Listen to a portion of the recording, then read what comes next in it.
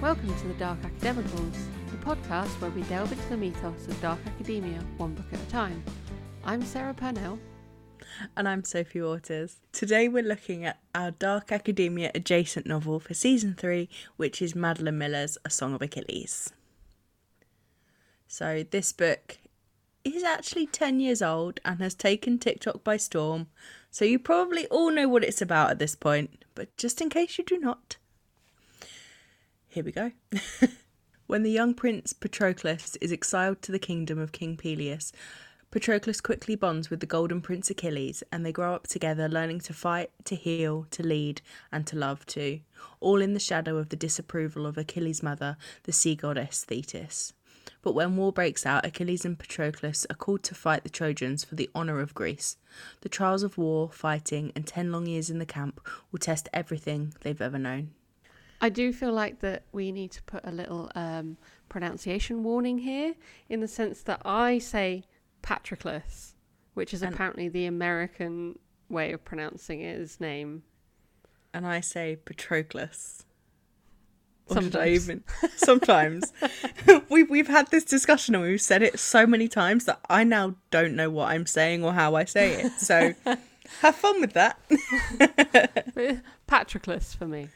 Patroclus, is it? Yeah. Well, we'll find out how this goes. Right. So, content warnings for Song of Achilles. There are many, but the main ones are death, violence, war, blood, and sexual assault. Obviously, we need to put in a spoiler warning because we will be talking about all of the book, the beginning, the middle, and the end, and the bits that make you cry, because surely, if nothing else you know about this book, you need to know that it will make you cry. Big fat tears. Every time. Every time. Every time. We also want to do a quick promo segment for our mailer, which goes out every 2 weeks, and it is the Dark Academicals Book Club.substack.com. And there is currently giveaways running. There we've got exclusive interviews. We have, did I say giveaways? We've got giveaways. And we kind of just give you sneak peeks and exclusive info coming up about the podcast and all that good stuff. And we'd love if you would subscribe. I think that's all the admin. Admin done. Tick. So I guess we should probably clarify what a Dark Academia adjacent title is, because if you're clicking on this podcast and you're like, cool, Dark Academia, and then see the Song of Achilles, I'm sure it's a, what? So basically, a Dark Academia adjacent novel is a novel or a novel as part of a genre that runs alongside Dark Academia or informs it. Yes. So we will often include books that are maybe gothic or classics or classic gothic. But in this case, it's more of a retelling of a myth, because in Dark Academia, you often get especially ancient Greek mythology referenced, or characters and plots are heavily influenced by. Yeah. And that's why we chose it. Yeah. And apparently also because we like pain. So much pain. Oh. I didn't think it was going to affect me as much because it's the third time I've read it. But no, sitting there, tears running down my face, praying my work phone doesn't ring while the audiobook's on. Luckily it didn't. I escaped that one. So our normal kind of order of business for these titles is we do it the same as we would approach a normal Dark Academia title in the podcast. So we run through our list of tenets of Dark Academia, you know, the bits and pieces, the themes, the elements that make a Dark Academia novel for us, and we see if they feature in this book that we're looking at, and then we decide whether it's Dark Academia. So let's go. Let's go. First up, we've got a higher education setting. I mean, no. But, No. I mean, they do go and study with Chiron. They do. And it's high because it's on top of the mountain.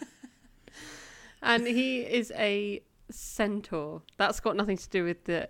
I just wanted to clarify who he was. Yeah, and like they learn the art of war, of fighting, of the politics of it, even going to like healing and medicine and surgery. Yeah. And kind of how to survive on a battlefield, because they know like the plants and the herbs and what to avoid and all things like that. So they do have a rigorous education. It's just not...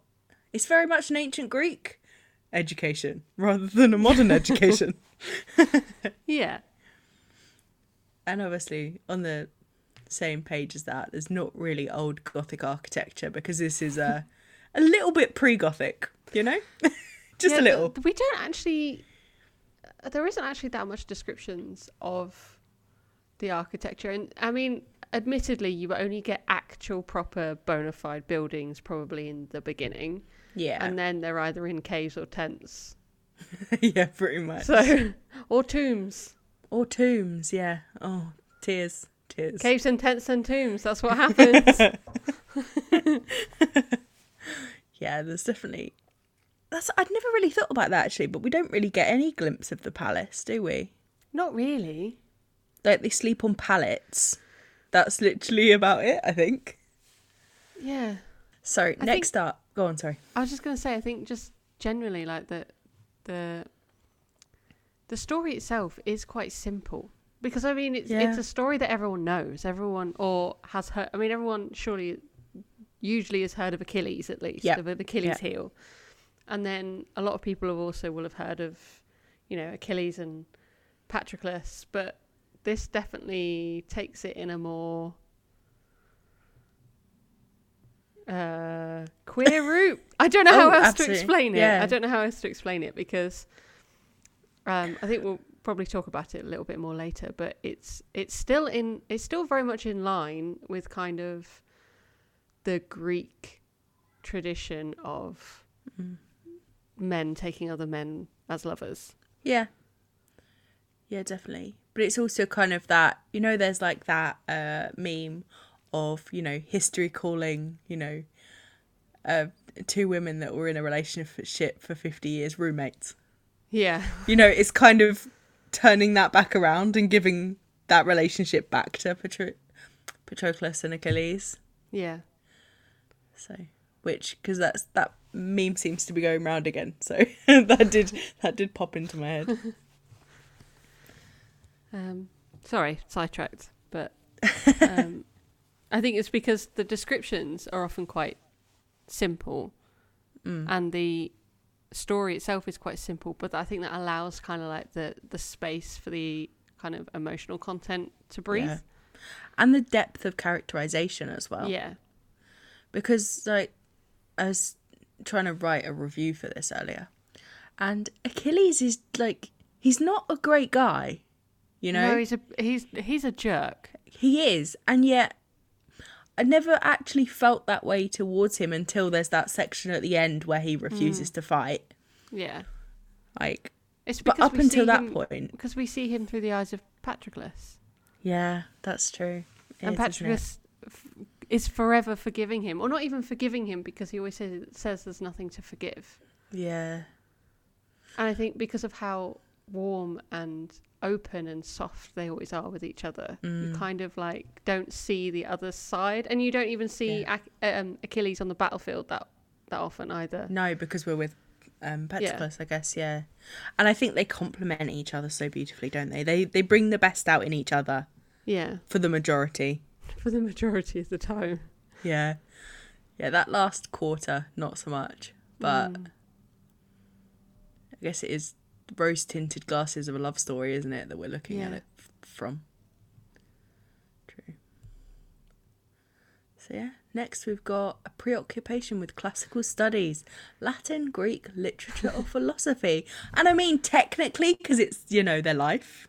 Yeah. They are a Greek myth. They are the thing that people study.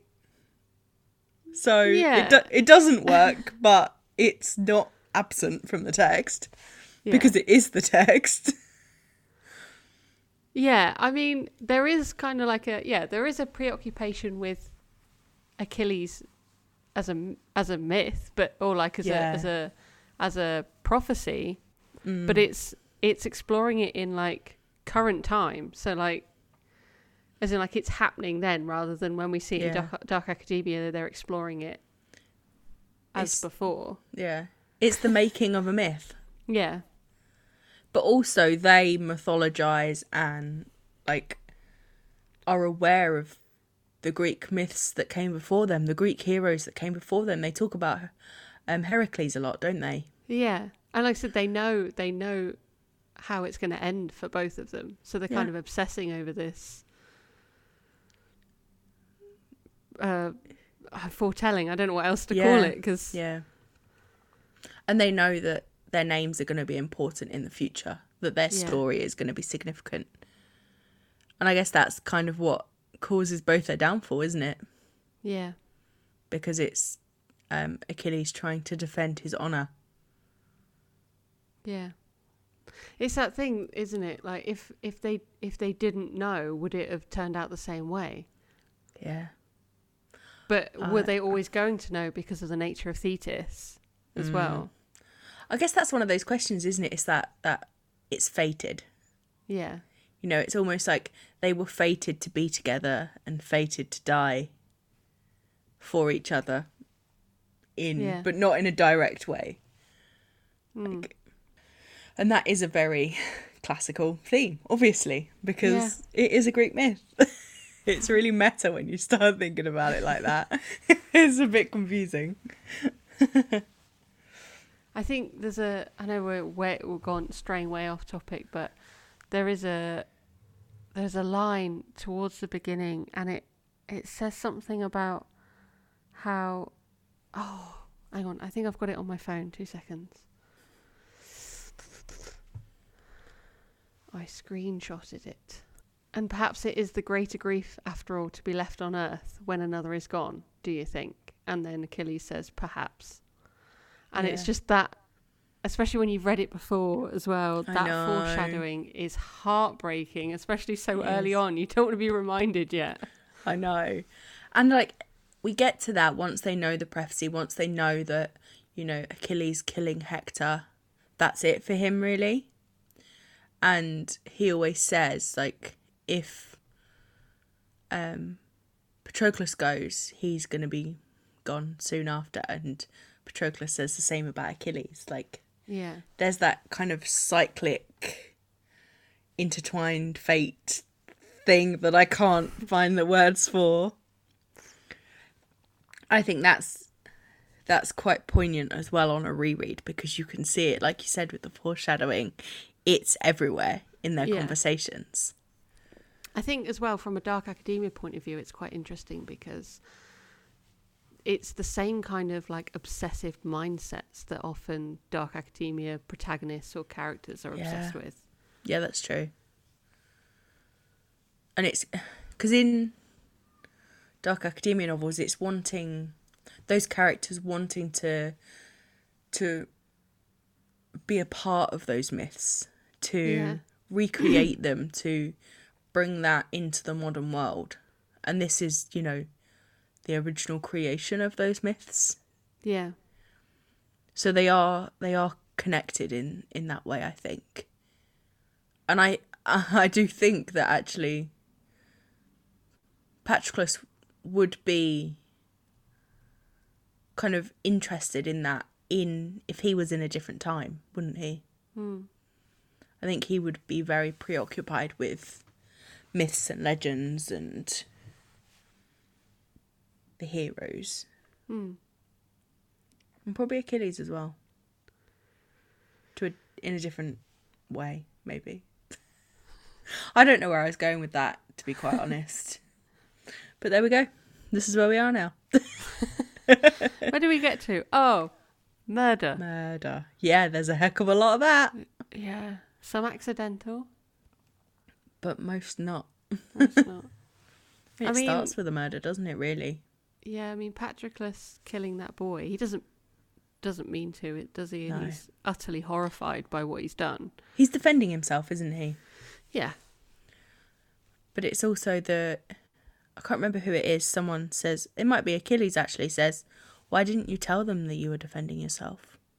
Why didn't you lie? Why didn't you run away? And Patroclus hadn't really thought about that before. Yeah, it didn't occur to him, did it? No. And I think not that is tell the truth. Yeah.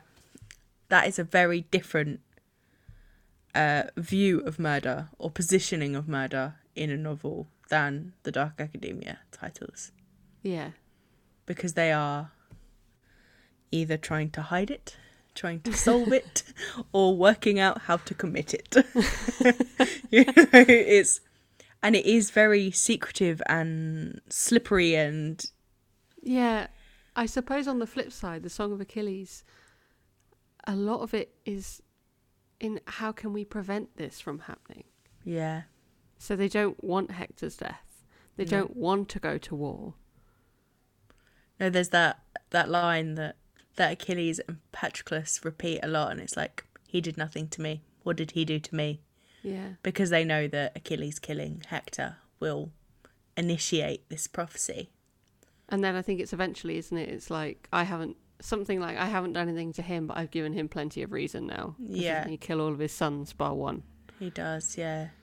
And then obviously what makes Achilles search out Hector is because Hector killed Patroclus. And finally, he did do something to Achilles. And it's that scene, I think, gets me really hard because it's so on page. It is. It's literally the killing blow. Yeah. And also the kind of that level of hurt and revenge. So in the religions and mythology of ancient Greece, a soul cannot rest until the body is, has the religious rites said over it, until that body is laid to rest, maybe burnt or whatever. And Achilles, because he is so angry and so thick in grief, he drags Hector's body back to his tent because he refuses to let Hector's soul rest for this crime he has committed against him and Patroclus. And then parades it around for however many days, doesn't he? Yeah. He takes the body back out. And it's not until Hector's father, the king, risks his life, this old man, this old king who doesn't really fight on the battlefield, coming directly to Achilles' tent in the middle of the night to beg for his son's body back so, his soul can be free. And that is a scene and a half, isn't it? It's so powerful. Yeah. And that's also reflected in the fact that, Patroclus' body is in that tent as well, because Achilles won't give him up. He won't let him go. And Patroclus is continuing to narrate the story. Yeah. From his, disembodied soul, watching Achilles' heart break and his mind shatter a little bit, honestly. Yeah. And then there's that moment when Achilles has finally met his end and they do mingle their ashes together. And I think he says something to the effect of, I thought it would feel like something, but it feels like nothing. Yeah, and I'm just like, no, can't deal. Cannot deal. It's also that bit where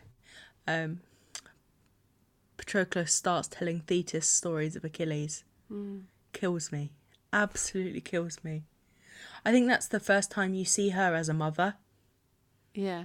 Or as the traditional portrayal of a mother. Because for most of the novel, she is an avenging goddess, isn't she? Really. But I suppose we often don't, again, we only see her from Patroclus's point of view, and I suppose from her perspective, he is her son's downfall. Yeah. So that's all we see from her, whereas you get the feeling that even though Achilles is wary, not afraid, but wary of his mother, there is a definite connection and bond there. Definitely. But we're definitely going to be talking about the women of we are this novel a bit later.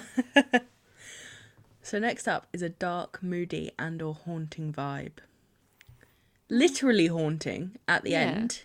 It's But not other dark than or that, moody. no. It's so rich and so full of life, isn't it? Like, Yeah. it's buzzing with energy and emotion the entire way through, I think. Yeah. And even when Patroclus is kind of narrating from from the other side, it doesn't feel like a haunting, I don't think. No, the writing is really something special. It is. And so even though it doesn't have, obviously, the dark academia kind of essence that we always look for, it is truly something special. It is, and the atmosphere is. Then we have hero worship of a particular figure or author. Yes. Yeah. So there is lots of, hero worship of Achilles by, the men in the camps. And also by Patroclus. Yeah. A lot by Patroclus. Because obviously we're reading it from his perspective and he loves him. And from Thetis as well. She puts Achilles on a pedestal, doesn't she? She does. I find it is quite wrenching when she essentially gives up on him. Yeah. In favour of his son, Pyrrhus. Who's an absolute arsehole. Oh, he's horrible. He's the antithesis of Achilles in a lot of ways, isn't he? Yeah. He's like 13, isn't he? And he's 12. Just an absolute he's an absolute git. Yeah, he's awful. He's kind of the stereotypic, that's not a word, stereotypical, arrogant, beautiful prince who has all of these skills and is going to be a legend. He's very much the Achilles that you, I wouldn't say often, but has appeared in retellings. Yes. He's the kind of the Achilles that you expect. Mm-hmm. Whereas we're given a much more human Achilles. Well, doesn't he gets criticised for being soft-hearted at one point, doesn't he? Yeah. And gets told to toughen up. But that toughened Achilles is what causes Patroclus to go out onto the battlefield, isn't it? Yeah. So. I think also there is hero worship from Achilles of Heracles, especially in his earlier years when they're training with Chiron. Yeah.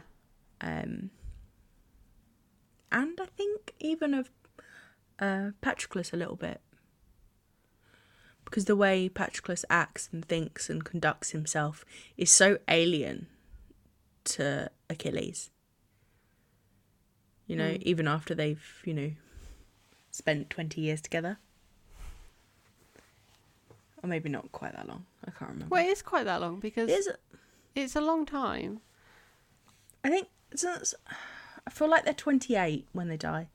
Something like that, aren't they? I'm sure someone... And they were barely over... They were like 10 or 11 when... Yeah. Well, I think, isn't Patroclus a little bit younger? Like a year or two younger than Achilles? Don't mind the dog. I think you might be. Yeah. Yeah, it's a long time. It's a long time. And they think that they spent half of that time in a tent. Yeah. A nice tent. I mean, they were nice camps. After Still 10 years, princes, these camps are pretty top notch, but yeah. But they still spent a third of their life in a war camp. Yeah.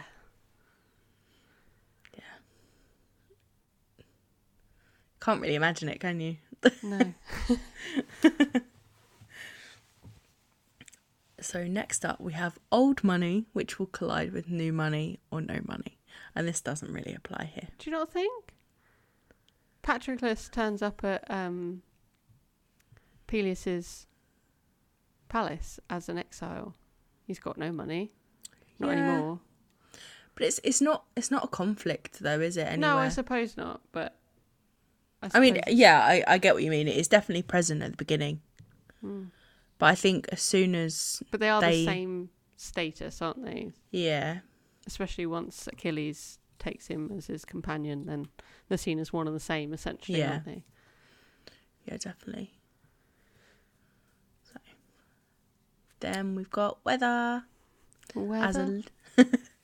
We need a weather song to introduce weather as a literary device. Now, I hadn't really noticed much about the weather, but you had, hadn't you? I'm always looking out for the weather. The weather has quite a strong effect on kind of what happens to the story and the myth, because it's a big part of Agamemnon's story that the fact that they cannot sail, and Odysseus as well, like they cannot sail for, where do they go? Troy. Yeah. Towards Troy. Across the sea. Because there's no wind. There's no wind, like zero, for like over a fortnight. So essentially Agamemnon is told that if he sacrifices his daughter, then the winds will return. Yeah, and he sacrifices Iphigenia. I always found it weird that was Artemis that kind of made that kind of decree or, bargain. It's just not the idea of Artemis I have in my head. Like, I don't know where I've formed this view of Artemis, but it's not sacrificing virgins for good weather. I don't know. No, because she leads the hunt, doesn't she? Which is made of young virgin women who fight for good, and yeah, I don't know. That just irritates me a bit, honestly. I don't like it.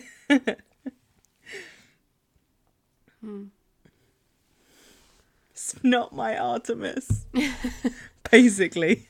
But yeah, he kills his daughter and the weather's fixed. So there's that. Just like that. It's our first kind of, not our first kind of, but it's Achilles' first proper moment of like, I couldn't save someone. Yeah. Because the whole ruse is that I don't even know why this is a thing, other than like I don't know why Achilles had to know, or any of them had to know. So the idea is they told Clytemnestra that Iphigenia was going to be married off to Achilles, so that's why she was allowed to come to wherever it is they are to sail off. But I don't know why they had to get everyone else involved. Like, why do they have to tell Achilles that was what's happening? Because surely they could have just have her turn up, lead her to the altar, do the thing, and it just seems like an extra kind of added so just level a power of cruelty. I think so, maybe.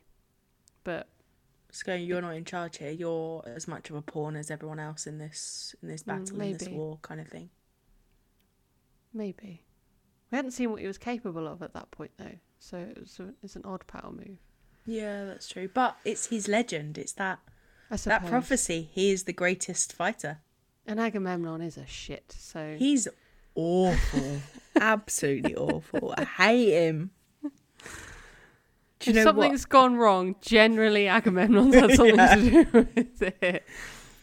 Do you know what was really cool, though? This is more of a cool thing for me and Sarah, but when we went to Athens, we went out to the ruins of Mycenae.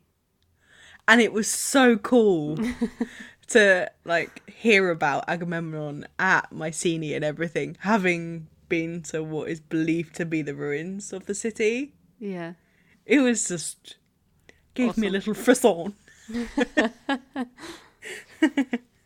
So yeah, the weather was a key factor there. And then again when they're, I don't know what they're at, like year 5 or something, year 6, year 7, who knows at this point, but the weather is horrendous, which then compounds on the fact that a lot of them are getting sick.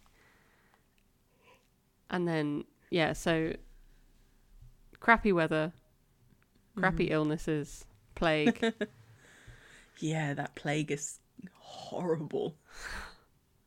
So it all comes down to Agamemnon upsetting people in power. He really shouldn't. He can't help himself, okay? And then because why not? This has nothing to do with the weather, but he really steps it up a notch, doesn't he? When he's like, do you know what? I'm going to really piss Achilles off. Oh, There are no words for Agamemnon that are polite enough to be used on a podcast. Basically. So our final tenet of Dark Academia is underdeveloped social skills, or the protagonist is portrayed as an outsider. And that's a big yes on both, really. I mean, definitely on Patroclus, because bless his little introverted heart. I know. I think, though, as he grows up and as he becomes a part of the community at the camp, he has better social skills than Achilles. He definitely finds his place in healing, which I think is quite beautiful. Yeah. For him. It's a horrible situation, obviously, but... It gives him a purpose, doesn't it? Yeah. And I also think in some ways, he becomes less of an outsider and Achilles becomes more of an outsider by that point. Yeah. Because Achilles is this legendary fighter who can save them all. But and there is that fear and aspect. Yeah, exactly. Whereas Patroclus is the one that's, wrapped up the wounds of these men. Who they wave to him as they walk through the camp. He is one of them, whereas Achilles is someone to be revered and feared. So I think there's a real big role reversal from the beginning to the end of the novel in the way that those characters are applied to those elements, I think. But yeah, at the beginning, Patroclus doesn't have a clue about anything. Bless his little heart. Oh, his awkward little soul. I know, bless him. It just makes him even more endearing, I think. Shall we go on to criticisms and interpretation of isolated elements? Let's. So, the big one is the treatment of women in Greek myth and Dark Academia and the Song of Achilles specifically. Yeah, it's not great. It's awful, I would say. Yeah, I think you could make an argument that it is just applying already terrible treatment of women. Do you know what I mean? You could say this is how it is for women in Greek mythology, because it is. It's awful. Yeah, it is. But I feel like I mean, not every story has to obviously tackle the representation of women in retellings and mythology and stuff, but I feel like it could have been a bit better. I feel like it should have done. Yeah, it could have. Yeah, because she is a woman writer writing in the modern age with an audience of mostly women. Yeah. Admittedly, she does fully tackle it wholeheartedly in Circe. She gives Circe her voice back in that novel. And this is Achilles and Patroclus' story. True, but Patroclus is he has a lot of emotional intelligence, as you see with, now I am going to butcher her name, but Briseis. So he develops a relationship with her that is actually really positive and really, but she still gets a short shrift of it, doesn't it? Yeah, even the women that are treated better or get some leg ups throughout the novel, they all end the same way. They're all used and abused and bought and sold and exploited and murdered and assaulted and sacrificed. And just voiceless. There's not a happy ending for any of those women. No. Helen is used as a pawn for a 10-year war. Yeah. And we never hear from Helen. And we never even see Helen. We don't, actually. I think as well, as is often in, again, Greek myth or Greek retellings, women are either at one end or the other. They're either butt ugly and terrible, or they're so beautiful you can't even look at them. And that's their purpose. Their appearance is their purpose. Yeah. That's something I really loved about the way Odysseus and Penelope... Obviously, we can't take Odysseus as a figurehead of this because It's also not good. But in the Song of Achilles, the way that their relationship is portrayed and the way Odysseus talks about Penelope, he says that, you know, she isn't the prettiest woman in the world, but that doesn't matter because she's my wife and I love her the most out of all of them. And that is the most positive and healthy relationship from that specific, very specific, narrow portrayal in this novel, not the wider story of Odysseus. Forget that's there for that point. But I actually made a list of the main female characters. So you've got Thetis, Achilles' mother. She was raped and forced to give birth to Achilles. You've got Briseis, who is captured as a war prize and auctioned off to Achilles. And then she is sacrificed at the end as punishment. Yeah. You've got Helen, who is stolen, and then a war is carried out in her name, where it's actually over male ego. Got this one I struggled. Didomea? Yeah. Who is the princess who is in the dancing troupe. That her character could have been so much more, and yet she's portrayed as this silly, petulant, foot stamping, jealous, just like all the tropes you could think of. Yeah. For a jealous wife. Absolutely. Her. Yeah. But at the same time, in that situation, that's the only way she was able to grab at any power, any control over her life, was playing those games that she did. Well, I know. In a really awful situation. I do get that, but I just feel like she could have had a better... I know what you mean. I don't know what I'm trying to say, but I just feel like she could still have done all those things. But maybe I don't think... I think a lot of the female characters are very passive in what they do. Like, it's almost like, well, this is the nature of women rather than this is how they have had to act to survive. Yeah, no, that is a fair point. And I still don't understand why she slept with Patroclus at the end. Like, why? I get power, revenge. I don't know. How? I don't understand, honestly. That whole bit is just a massive mess. I hate it. I don't like that bit. It's uncomfortable. Yeah. But yeah, you also have Patroclus's mother, who is sold off at 14 to be married because she has what I'm assuming would be known in modern times as learning difficulties. Yeah. And she's sold off and she's ignored and... Or is it acquired brain injury? Because I'm sure at some point it said that her dad hit her on the head with his sword or something. So that might be it too. That might be it too, yeah. One or the other. But she's not even named in the Song of Achilles. No. I had to go looking for her name. Her name is Philomela. And then you've got Iphigenia, who's promised a wedding and got sacrificed instead. So there would be wind. And that's just the main female characters. That's, not all of the people that were spoils of war, Yeah, they go nameless. Yeah. You just know that essentially Patroclus convinces Achilles to just hoard these women so to that keep them safe. to keep them safe, which is a very noble and very emotionally intelligent thing to do. But I still found it lacking. Yeah. It wasn't enough.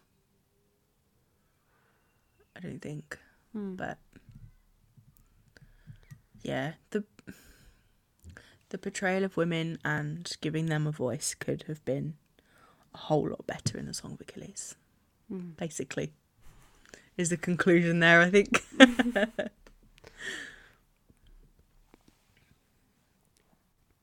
And I think that just goes for dark academia too, because it is often very similar, even from books written by women in the genre. I could say the majority of books in the genre that we found so far are written by women, and yet the portrayal of women stinks. Yeah, basically. Or the treatment. The treatment always. Yeah. The treatment always stinks, yeah. But I'm hoping we find something that breaks that mould. The search continues. I mean, Madam, I think, is the only one that comes to mind that takes fights on against it. Yeah. Yeah. I mean, they still get treated awfully, but it's with an awareness. It's with a mindfulness. Yeah, there's a point to it. There's a feminist statement to that novel. Yeah, definitely. Cool. I think you wanted to talk about the queer aspects of the novel, didn't you? Yeah, it's queer as hell. I love that you're like, okay, so we'll talk more about that later. And it's just queer as hell. Queer as hell. Yes, it is. And it's beautiful. But again, I think it's great. But it's also very safe to do it from a like male presenting queer couple, because it was an acceptable thing for ancient Greeks. They explored male on male relationships, masculine relationships often. It was a disgusting rite of passage, wasn't it, for an older man to sleep with a young boy. It was expected, almost. Absolutely vile. And then I think even is it Briseis who says to Patroclus, like, I'm fine with you having a lover, as in meaning Achilles, but don't you want a wife? Yeah, it's still that expectation of it's almost like it's acceptable on the sexuality and sex and lust side, but for an actual relationship and for love, it's not. Or you can love, but you're not allowed. It's almost like if it crosses into the boundaries of like the home, like as in like to make a home with that person, because in ancient Greece, like women were second class citizens. So our only domain was the home. Yeah. So I suppose to cross that line, you're then almost like going to have to blend gender roles as well. Which just that I can't think of the word. It's like taking away the masculinity. What is that word?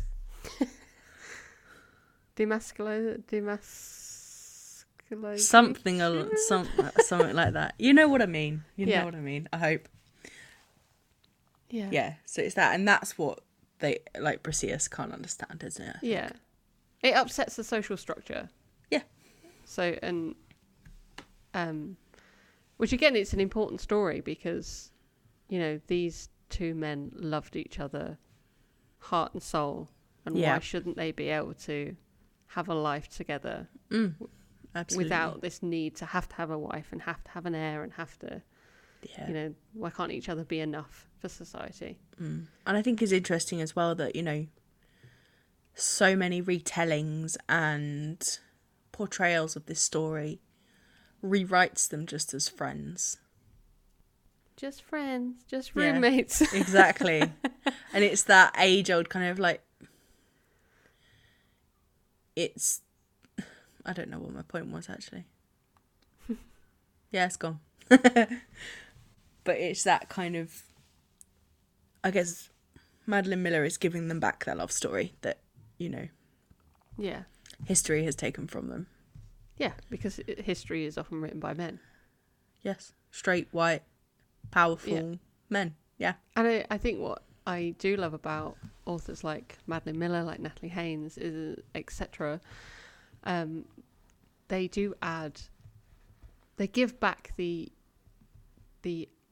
emotion to it. They give Yes. back like that human emotion to it. They give back the flaws, which you do still get in traditional retellings, but they're very like they're not very nuanced. It's like They're very black and white, aren't they? Yeah, it's like, you did this, here's the consequences. Whereas the consequences are far more complicated and far more human. Yeah. Than like, Definitely. oh, you did this, now you'll lose the war. No, you now you've done this, the love of your life is dead. What are you gonna do? Yeah. And the motivations are more complex as well, Yeah, aren't they? definitely. Yeah. I think something that is maybe missing from, this is a wider statement really, but missing from, these mythology retellings is to some degree like the own voices element of, gay relationships, because they're mostly written by women. Yeah. So I do That's think true. that's something that's missing. And also from people of colour. Yeah. They are mostly a straight white women genre. Wrong Yeah. word, but I know what apparently, you mean. yeah.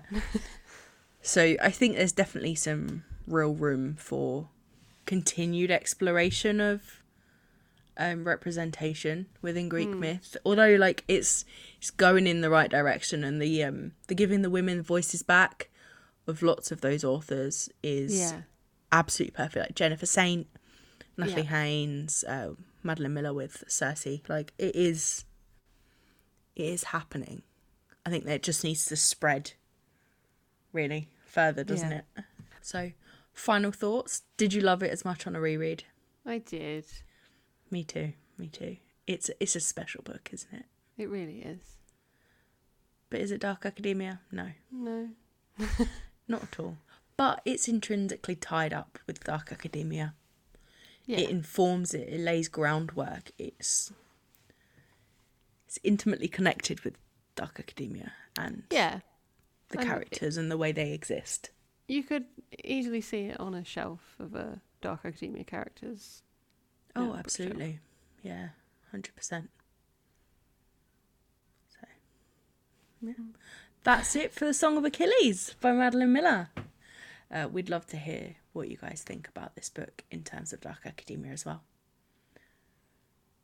So we're going to do one final shout out for our mailer, the Dark Academicals Book Club.substack.com, where there are giveaways running. We have an exclusive Q&A with Sierra Simone live at the moment, which you can, once you're subscribed, you can see everything. So it's all up there.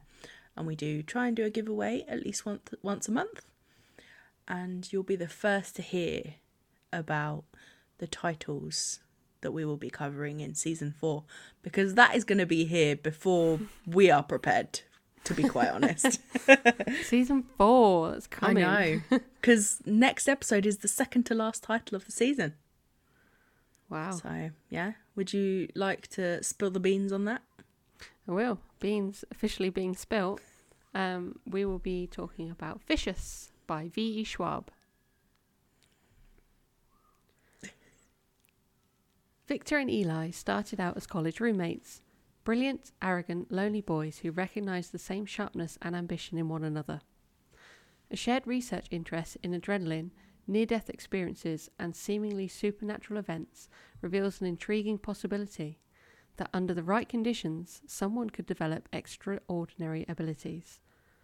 But when their thesis moves from the academic to the experimental, things go horribly wrong.